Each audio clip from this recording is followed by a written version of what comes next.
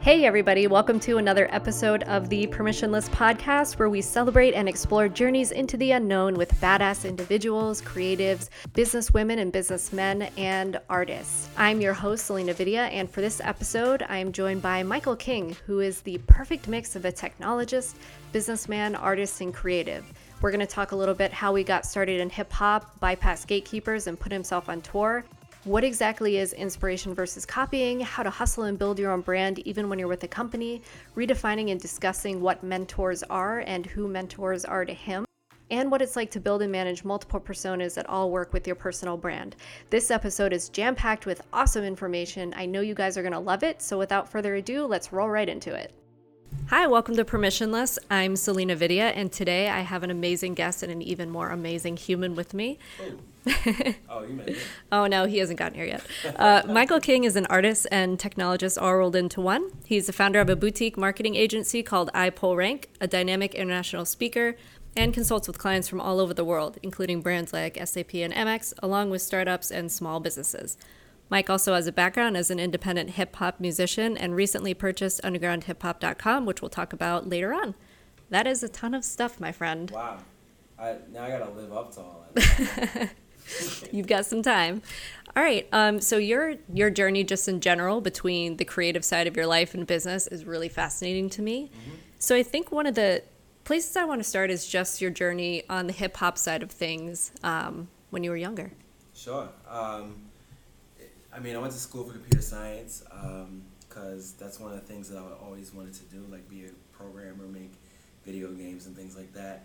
But the school I went to, and it's a great school, Howard University, but at the time the computer science program wasn't advanced enough for me because I was self-taught. I pretty much knew all the stuff that we were learning aside from like the math stuff, and I was like, I can go to school anytime. I can only be a rapper till I'm like 40, right? So I was like, I'm gonna go rap. Mm-hmm. And so I started putting out my own records. I put out a 12-inch in 2003 called Ahead of My Time, and it did well. I sold a bunch of copies in Japan, and nice. I started doing shows and doing tours, and then that just continued over the years. And to your point of permissionless, obviously this is what this is called, but for a long time I was just going out and doing things, and because people just weren't allowing me to, so mm-hmm.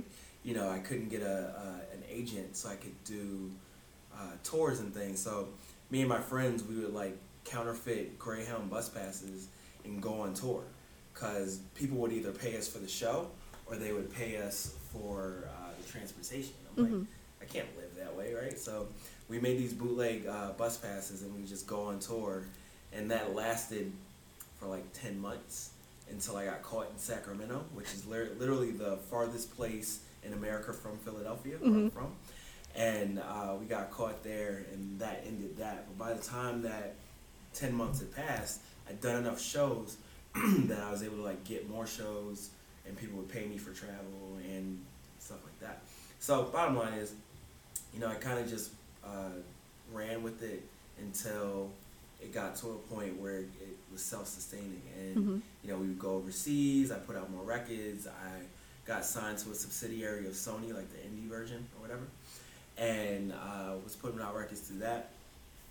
And I kept going that whole time until 2006, where I got into a bike accident, and I needed to... Wait, bicycle or motorcycle? Not even as cool as a motorcycle. Okay. Pedal bike.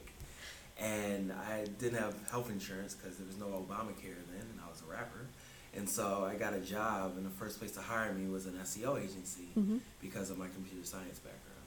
So, I had an amazing time as a rapper. That was 8 years of that's all I did every day. I woke up, and I was like, okay, I'm going to write a verse today, and then I'm going to send out a bunch of emails, try to get shows, try to figure out my next record. Mm-hmm. It was very much a hustle, very much a grind every day. And, it's only a career if you keep that ball in the air, right? Because, you can't pay your bills if you take a few weeks off and then, you've lost that momentum in getting shows. Mm-hmm. So it's always a constant hustle.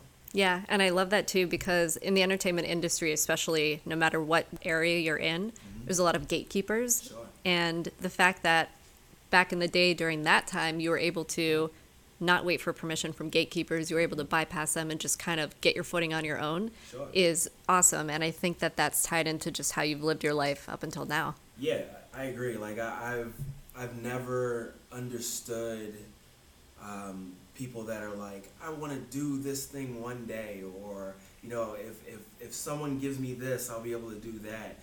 For me, I'm just like, all right, let's figure out how to do it and do it. Like that's just it. I have dreams. We all have dreams, but at the same time, my dreams are like, there's like a series of steps in my head. Like, okay, I have to do this, then I have to do this. There's never like, if someone allows me to do something, I'll be that. It's just like, no, I need to do it. So let's do it. Yeah, it takes a very methodical approach to achieving dreams. Sure. That's just the simplicity of it. Yeah. So after your accident and when you went to the SEO world, what was that transition like? Because it must have been just really difficult to go into kind of a workforce situation. And yeah, and it's akin to having your own business and then getting a boss, right? Because like for 8 years, that's what I was doing. Like I said, I completely dictated my life. I did whatever I wanted all the time. And so essentially I would keep those jobs until someone pissed me off and then I just go back on tour. So it wasn't until, I don't know, like 3 or 4 years into me doing SEO that I was like, I want to try this as a career. It was really just like, all right, I'm going to get some money until I can go on my next tour. Or I'm going to get some money, use it to put out a new record, like that type of thing. I had a lot of friends that did illegal things to make money to support what they did. And it was always funny because like I was the one that would go get a job. None of them understood what I did, but they were like, okay, well, cool. That sounds pretty awesome. You got a lot of flexibility. You can work from home, which would mean like I would be on tour and then send some emails with some work. So yeah, it was actually really difficult, especially because there are things that fly in the business world that just simply don't fly in the artistic world, especially in like the hip hop world. So, and I still struggle with this when like people will take, something they learn from a post of mine and like, not extrapolate from it, but basically reword what I've written in a post and act like it was there. Like that's biting to me. Like it infuriates me. I can't deal with that. I just recognize that copying people or copying each other is something that's accepted in the business world. But for me, I still struggle with that being okay. Yeah. So, and there's definitely been instances where people have said things to me that I'm just like, like there was actually a situation where when I worked at an ad agency, there was this creative director that's your like standard asshole creative director, who wishes they were Don Draper, who was like arguing with me about something in a very heated way. And I said to him, I was like, look, let's both of us go outside. Whoever comes back, that idea wins. and he saw that like I was serious, right? He was like, you know what, Mike, I didn't mean to upset you, but like there have been other situations where people have said things to me and I've really had to bite my tongue. And it's been that was initially very difficult for me when I transitioned into this like full time, but I've gotten more used to it now. Yeah. Yeah, and I think going back to your point about, in business, it's okay to kind of quote unquote copy, and people do that. Whereas in the artistic world, like everybody kind of copies in a way, but it comes out with something more original. Sure. Yeah, and inspiration is fine, but like just copying something, just like in rap, like if someone comes out saying your lines, and that's a little more accepted at this point in rap too, but like the way I was raised is like if you bite somebody's lines, like you can get in a fight for that. Like, you know what I mean? So like that's just something ingrained in me from like an artistic standpoint that it's hard for me to let go of. Yeah.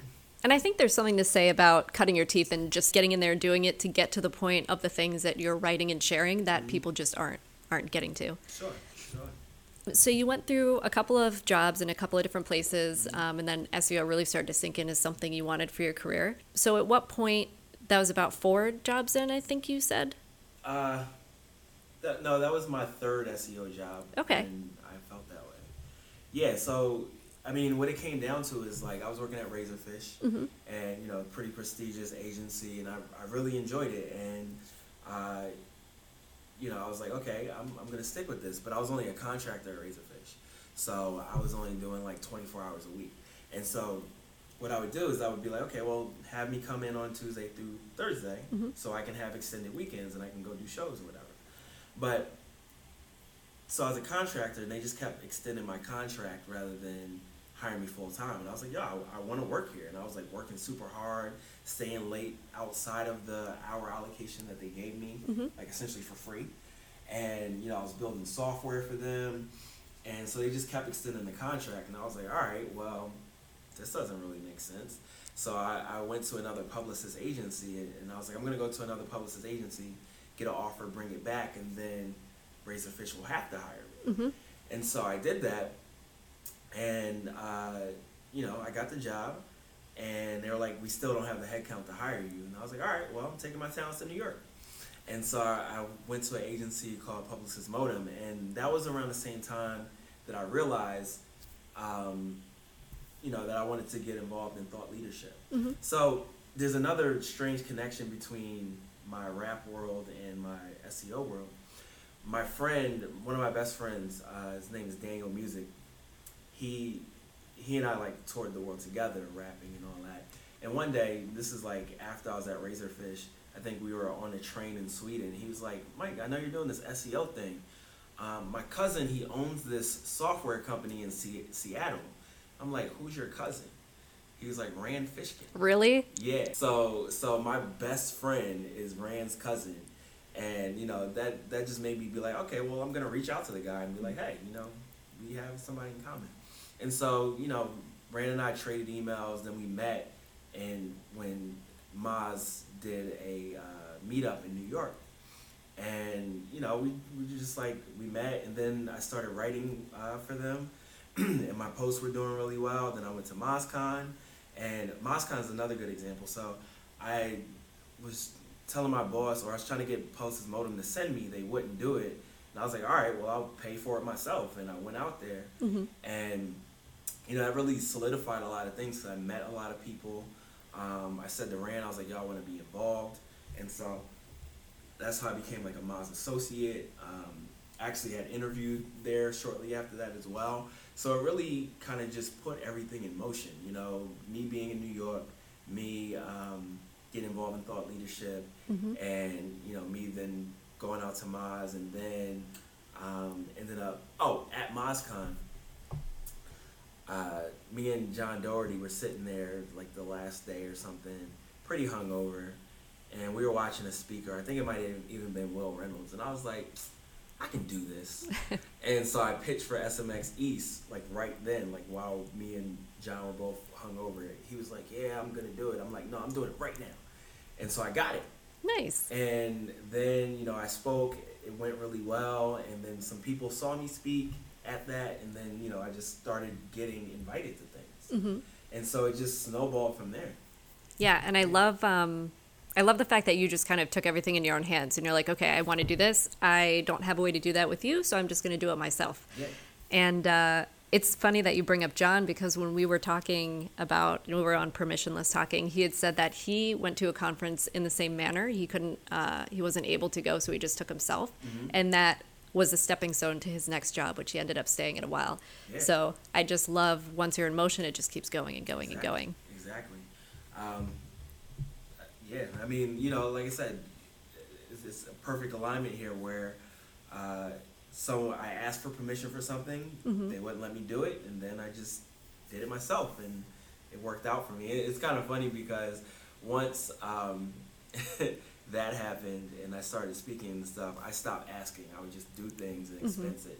So like I got invited to speak at SMX Israel. I didn't ask anybody.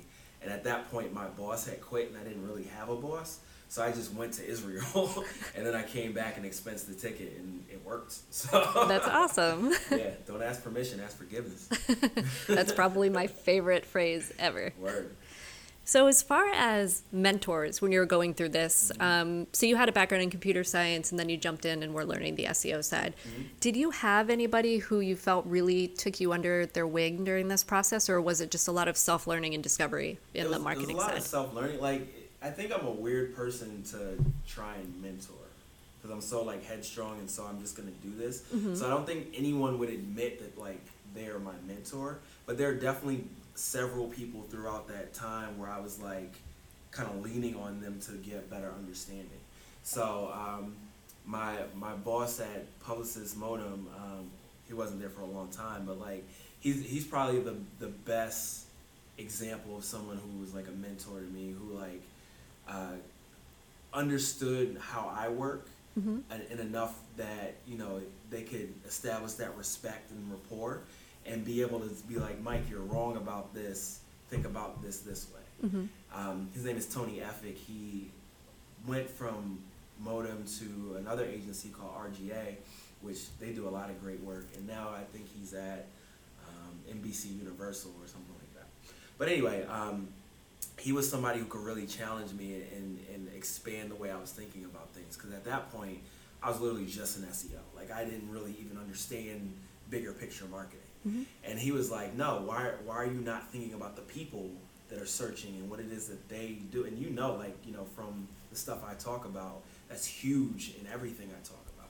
So he really helped me broaden my understanding and then like kind of led me to want to learn more about marketing in general and kind of pushed me towards wanting to just expand my knowledge like way farther in the technical side and all that, because, you know, I was already very technical, but I was happy with my skill set. Now, once Tony kind of like pushed me, it's just like, you know, oh, okay, let's figure out how this fits in and this fits in. And like in a very short time, just from that initial push, he was like really surprised to see the type of stuff I would come up with. So I would definitely say him. I look at Rand as kind of a mentor. You know, he definitely gave me some direction at key points, but he definitely wouldn't say like he's my mentor. You know, we're really good friends at this point. There's another guy who, sadly, his name is escaping me right now. He's in Philly. Super smart guy. Why can I not think of his name right now? But yeah, he definitely kind of took me under his wing for a bit. It was pretty short. Brian Cosgrove. Oh, okay. Yeah, he took me under his wing for a short time because, like I said, I was at Razorfish. He was at Razorfish before me, and you know, I met him at an event, and we just like immediately clicked, and he was just giving me a lot of pointers on things I could be doing, and ultimately, I think he actually put in a good word for me with SMX when I pitched, and he was probably part of why I got that first speaking gig. So yeah, those are the three I'd say. Yeah, and I think for anybody listening, the interesting thing about what Mike said is when you think of a mentor, you know, you think of somebody who sits you down and teaches you stuff. But if you look around you, you might have mentors and you don't realize it. If there's somebody who's kind of challenging you in a way and making you think of things differently, they could be a mentor, even though they don't seem like it. Sure. So cultivate everything that's around you because you never know where you're going to learn. Okay, so back to the job side of things. At some point in your career, you decided to just start your own agency. What was the process there, and what made you decide to do that, and challenges and all that good stuff? Yeah, honestly, it came out of me working at, you know, 4 or 5 agencies and just not really agreeing with a lot of what was happening. And I felt like I knew enough to be able to do it better myself. And, you know, it came to a point after the last couple, I was just like, this is stupid.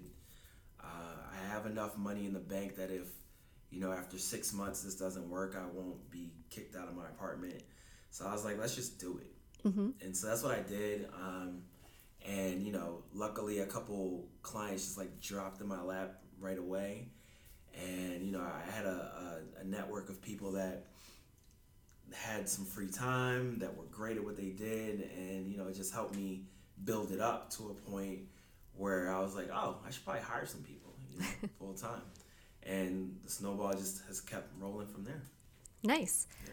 So as far as, and this takes us a little bit towards the undergroundhiphop.com side of things. So you're building up your agency, you're speaking, you have a lot of stuff going on, and then you decide that this is something you want to do. What kind of led to that, and how has it been to kind of juggle everything all together? Yeah, I mean, to the juggling point, I can't imagine how Elon Musk does it. Right? Because, like, you know, I have an agency and an e-commerce site. This dude is trying to kind of colonize Mars and make electric cars cool. And neural networks, Right? everything that he's doing. All types of crazy stuff he's got going on. So, yeah, because, like I said, the two things I do way easier, and it's very difficult. So the reason why, you know, I kind of ended last year like thinking I either wanted to start or buy an e-commerce site or a media site or something like that. And with undergroundhiphop.com, they were actually about to go out of business. So, you know, they had actually gotten hit by Panda and I say hitten. They got hit by Panda in 2012, and they didn't know anything about SEO. They never really recovered. And 2012 was actually their best revenue year. And so they're like, what happened, you know? So they were about to close their doors, and I reached out to Adam, the founder and previous owner, and I was like, you know, this is something I can help out with, like, is it for sale? And he was like, oh yeah, of course. And so we worked it out, and, you know, me, my friend Dan, that I mentioned before, Rand's cousin, and my other friend Aaron, we went in on this as like a partnership. I'm the majority owner, so, you know, I basically run the whole thing, and, you know, they add on where they see fit. But yeah, it's a lot of fun. It's like bringing it full circle. So, you know, that's where I started, and it's a world I know very well. And I can also combine it with the marketing stuff. So it's a great opportunity, you know, to kind of use what I know to revitalize that space in a way. Like, underground hip hop has changed pretty dramatically insofar as it doesn't really mean what it used to, right? Like, underground hip hop to a lot of people used to mean a sound. But now with the internet so prevalent, you know, anybody puts a record out and they have the opportunity to become like Chance the Rapper, you know what I'm saying? Or Macklemore, who coincidentally opened for me once. Anyway. Really? Yeah. I didn't realize that. Yeah, it's mad funny how small the world is. So the world has changed dramatically, but it hasn't really kept up with technology and things like that. So I think it's a great opportunity for us to turn it into more of a platform than just a store. So yeah, it aligns with what my goals were going into this year of like having another entity that I can like play with and have a lot of fun with. And so we've talked about this many times before, but you had said it came around full circle, you know, to the music side of things. And when you were going into the agency world, did you feel like you had to kind of split your persona a little bit, or that you had to leave a piece of yourself behind? Like, how did you manage to keep your personal brand together going through all of those changes? Yeah, and immediately, you know, I felt like I needed another brand for this, and that's where iPull Rank came from, you know, like, because my rap name was Icon the Mike King, but now it's just Mike King because it's way cooler, and I'm too old to sound like a superhero. But yeah, so, you know, I had all that in my social presence, like there are profiles for all that stuff, and it didn't feel appropriate to have that be the persona that I use for business.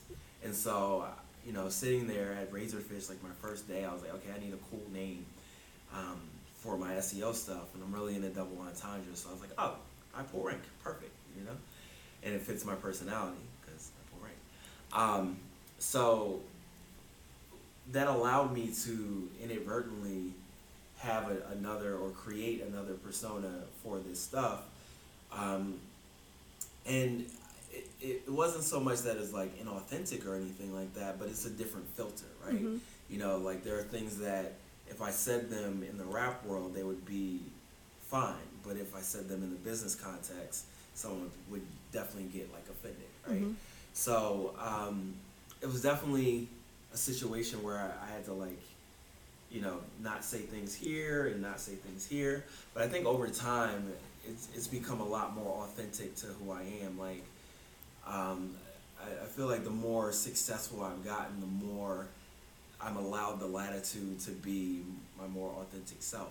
But at the same time, if you watch like earlier videos of me speaking, I look like a rapper who knows a bit about marketing. Mm-hmm. Now I look like a marketing guy that can rap. Mm-hmm. So it's part of an evolution, I guess, too.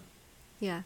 And you had mentioned at some point before, not in the interview, but just when we were talking, that, your artist background has really helped on the speaking side and kind of infusing yourself with that.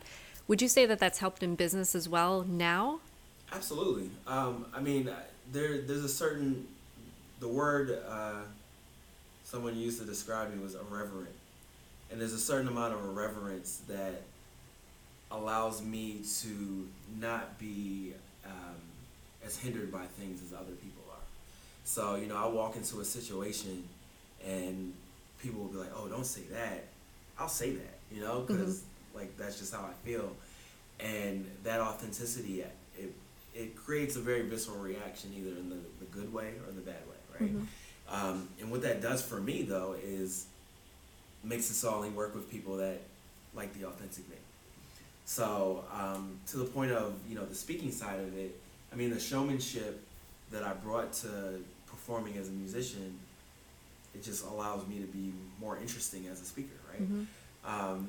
Like I've done things at conferences that people are just like, whoa, like what? Like there was the one time I came out basically dressed as Don Draper with the Kinetic Typography video behind me while I rapped over the Mad Men beat. Like people were just like, what just happened? So especially then, that being like early in the speaking career, it definitely set me apart. It definitely made me somebody that was sought after. Just anything unique in a boring field is gonna be interesting. So yeah, it's helped me a lot. Yeah. So you've had a lot of success and a lot of changes over your career, whether it was being an artist or on the marketing side. A lot of people ask what failures make you, but I really want to know, what would you attribute, what specific successes and things that you've practiced have attributed to your success now? That is a question I probably should have thought more about. On the spot, go. It's hard to say, and I don't say this like, oh, I have so many successes, it's crazy. But it's hard to say. It seems like every success builds on the last. And I've had a series of successes as just a marketer in general that have kind of catapulted me. There was one time I wrote a blog post that landed us American Express. I felt like that was a huge success. The success and the failures of starting an agency, I feel as though I grow pretty dramatically with each one of those. Like, I don't have a problem with failure. As long as I learn something from it, I'm happy with it. And, there are hiring decisions I've made that have been bad, that have just made me better at hiring. There are clients I've taken on that have been bad, that have made me better at picking clients. So every failure has set us up for pretty big success. Like, and we signed Grainger Industrial Supply, which is, a huge internet retailer, like 11 on the list. And that was over a year into the agency, but that's when I was like, you know what, this thing is gonna last, it's gonna work, and I really know what the fuck I'm doing. Because like you have all these things that you've achieved in these frameworks of other people's businesses, or these frameworks of these conferences, or like where it's not everything that went into this was you. And so of course you feel like you can accomplish things, but until you have that one like landmark thing that you've done, you're kind of like, is this gonna keep working? And for me, Grainger was like, oh, I run a real business now. Yeah. So. It kind of shines the light where you don't feel as if you're quote unquote getting help in a way from things, and then as soon as you get that one, you're like, okay, I'm actually doing this now. Like, this is all me and I'm ready to go. Exactly. So what, as far as a day, or even a week? Because I know from day to day it probably ranges dramatically, but what does a week look like for you in between all the traveling and running the agency and family and all of that stuff? It's kind of like riding a roller coaster while being set on fire. Are your hands up though? Always gotta put my hands up. I'm a rapper. Come on. Yeah, there's no routine really. I mean, there's the routine of like getting up, going to work, blah blah. But like what I do on a day to day is always very different because a lot of it is like sales related. It could be operations things like paying the bills, making the calls, making sure that we're getting paid, and it can then be like client work. Excuse me, it can be project management. There's just a lot going on at any given time because we're a small team. There's 14, well, 15 including me, and I just have to fill in the blanks on whatever. If someone else can't do something, like they don't have the bandwidth, like whatever it is, aside from design, like I can do everything we do. So I jump in as needed, and it just makes my days very different.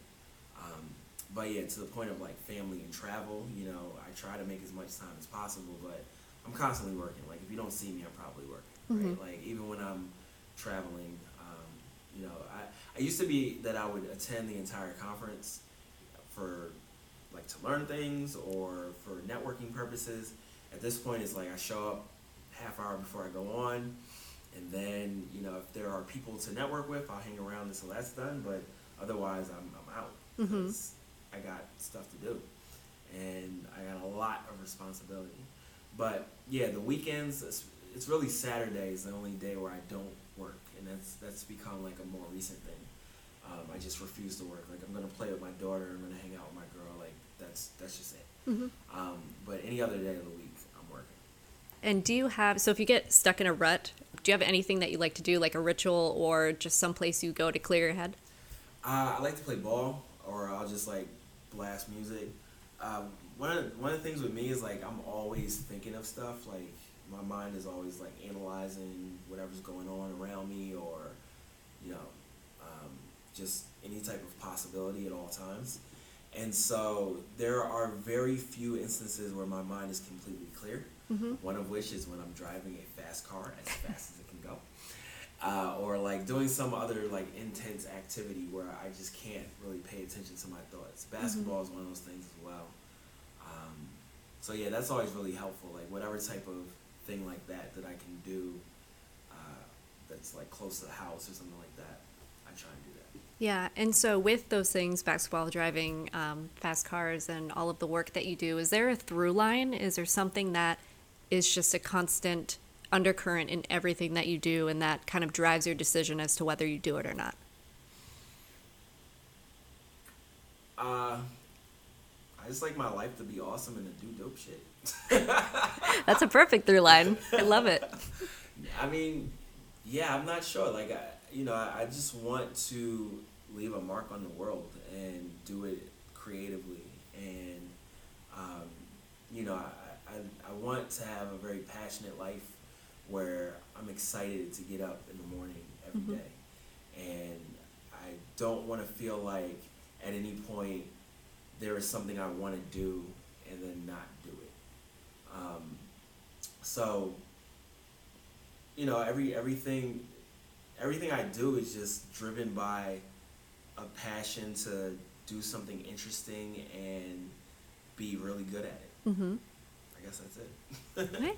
So now I have something that's considered a speed round. Okay, hit me. So ready to go. Okay. Which of these do you feel, one, got you to where you are now, and two, what do you want to build upon? Okay. So the 4 words are boldness, adaptability, fearlessness, and confidence.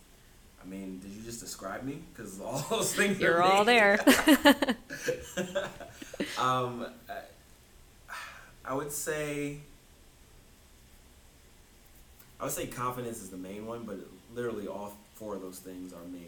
If there's anything there that I would want to work on more, it would be adaptability. And that's not to say that I'm not adaptable. I think I'm very adaptable, but I think there are things that I wish I was more adept at being adaptable to. I don't have a lot of patience. Like,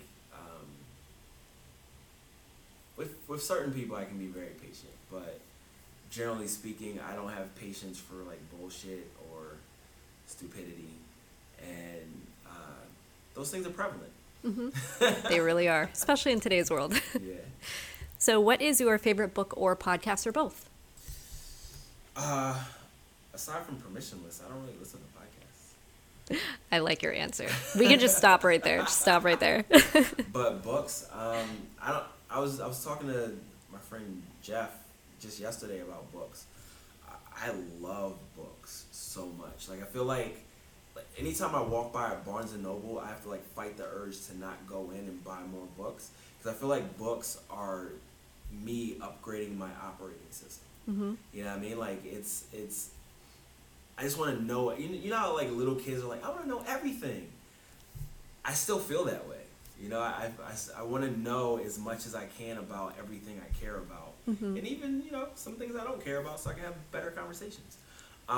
So to answer that, it's very difficult for me to give you one book. I can tell you what I'm reading right now. Sure. I'm reading this book called Solve for Happy, but by a gentleman from Google, and it's like a self-help book that's talking about achieving happiness and things like that, but it's from like a engineer's perspective. So he has like this algorithm that he built for happiness. It's really interesting. And then, this is not to say that I'm not happy. I just think it's a really fascinating book. So yeah, that one. There's another Google book called Work Rules, and it's by Laszlo Bock. He was their head of like HR or whatever, and he basically wrote about how Google works, like from an operational perspective.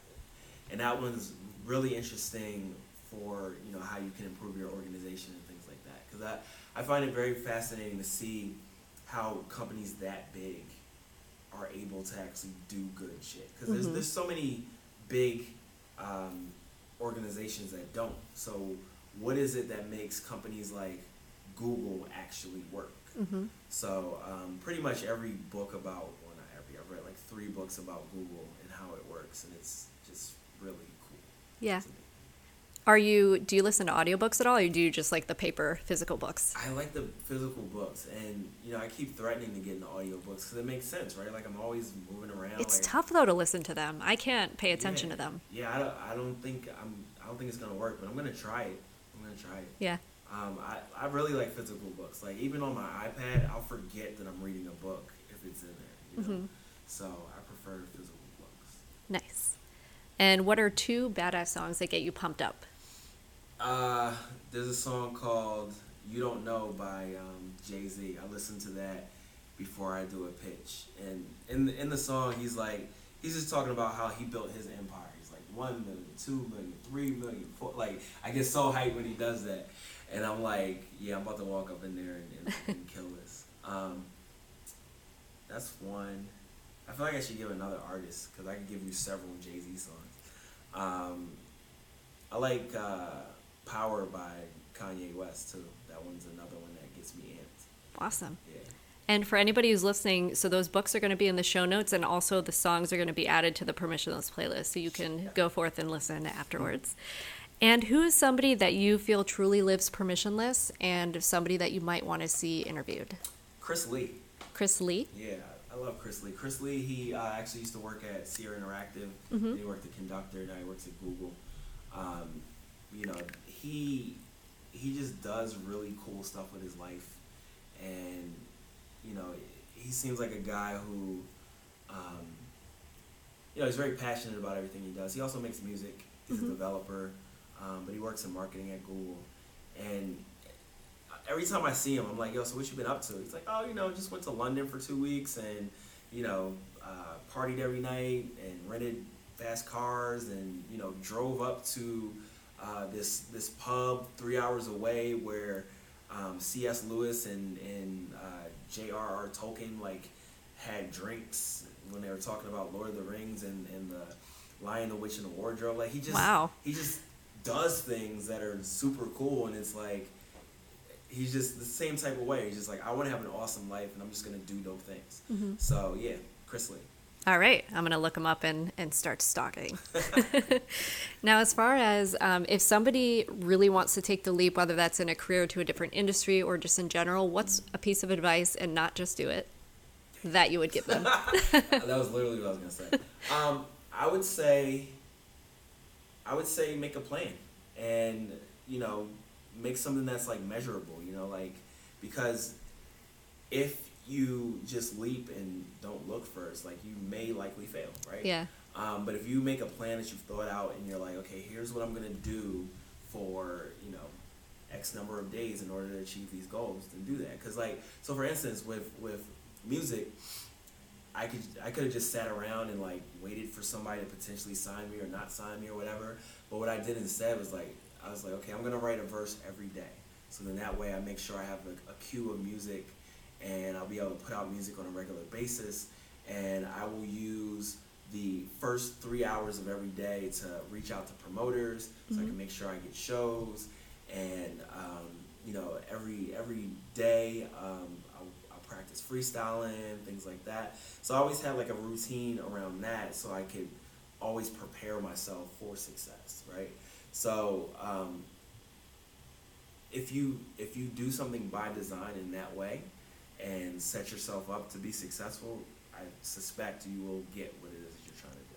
Yeah, it's kind of like having a method to your madness and failing smartly. Exactly. Which, you can fail stupidly. Like you said, you just kind of jump off the cliff and you're not prepared. But if you do everything that you possibly can to set yourself up for success and you fail, then at least you failed in a way where you kind of controlled the failure, like you knew it was coming and you were prepared for it. Yeah, and I mean, honestly, the way I feel is like nothing is that hard, right? Like, there are people that start businesses every day. There are people that build rocket ships. There are people who, I don't know, what are some other crazy things that people do? Whatever it is. They figured it out and they did it. Like, what is the saying? Like, you have the same 24 hours in a day as Beyonce. Yeah, yep. Like, you could be Beyonce if you work that hard. Like, you could. Mm-hmm. So it's nothing is that difficult. Just like set your goals and come up with a plan and just do it. And on that note, thank you so much, Mike, for coming on the podcast. I know everybody's going to love listening to you and learn a lot from your journey. Thanks for having me. And even doing it in person was even more special because I get to look at you the whole entire time. Yeah, cool. And for anybody listening, the show notes are going to have the information and eventually a transcript from this so you can read it and share it and all of that good stuff. I will get back to you guys on the next episode. Bye. Once again, thank you so much for listening in on the Permissionless podcast. I really appreciate all of you, and I hope that you were able to take away a lot of nuggets. This episode was jam-packed with them, like I said in the beginning. If a friend sent you this podcast episode to listen to, you can find us on iTunes and hit subscribe. If you want to keep up with what we're doing on social, you can find us at various different locations. You can find us on Twitter, Facebook, and Instagram. If you enjoyed this episode, feel free to recommend it to a friend and send it on over to them. The more, the merrier, and I will see you for the next episode.